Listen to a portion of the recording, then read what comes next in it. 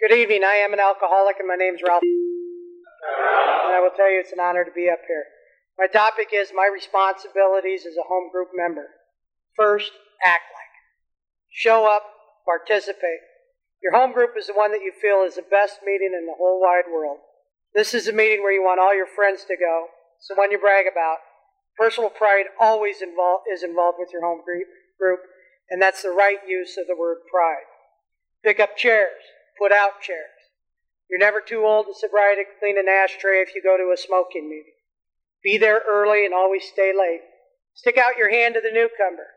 Remember that first time somebody recognized you from the next meeting you showed up, that feeling when they stuck their hand out to you and said, "Welcome back."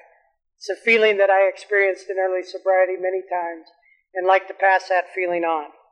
In your home group, your responsibilities are a whole lot more than just our third tradition that states the only requirement for membership is the desire to stop drinking. That's the easy way out. Get phone numbers. Use them. Allow people to mind your business, while at the same time do not be afraid to mind theirs.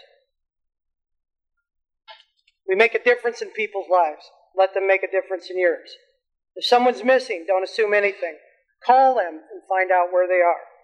If you miss a meeting, let someone know why. Participate in the business of your meeting. If you do not agree with the group conscience, do not backstab. Work to change it or accept it.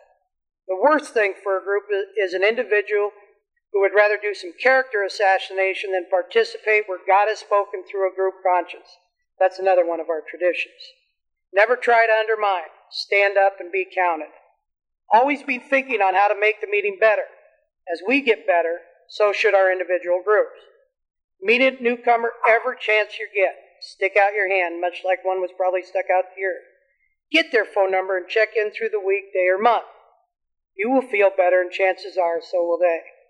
Share your successes, and never be afraid to share your pain and mistakes. We learn from both sides of that coin, and this helps everybody grow as individuals and as a collective group. When I mean participate, I mean emotionally, spiritually, physically, and where the business of the group goes financially.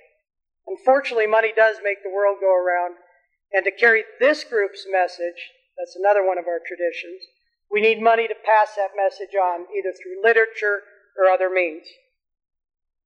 Sponsorship. Be one, and by gosh, have one. In our third step prayer, it states, "Take away my difficulties, that victory over them may bear witness to those I would help, of thy love, of thy power, thy love, and thy way of life." What a better way to bear witness than at your own home group. My own experience is I have a daily home group. That's the Nightsiders. It meets 12 o'clock every noon at the Grotto in Portland, Oregon, Monday through Saturday. I have a weekly home group. That's this one, the Loyola Men's Group, that meets at Monday night at 8 o'clock. I have a monthly home group that meets the first Friday of every month. It's called the Market Club. I act like it. Remember, today I'm not judged by what I say, but how I act. Act like it.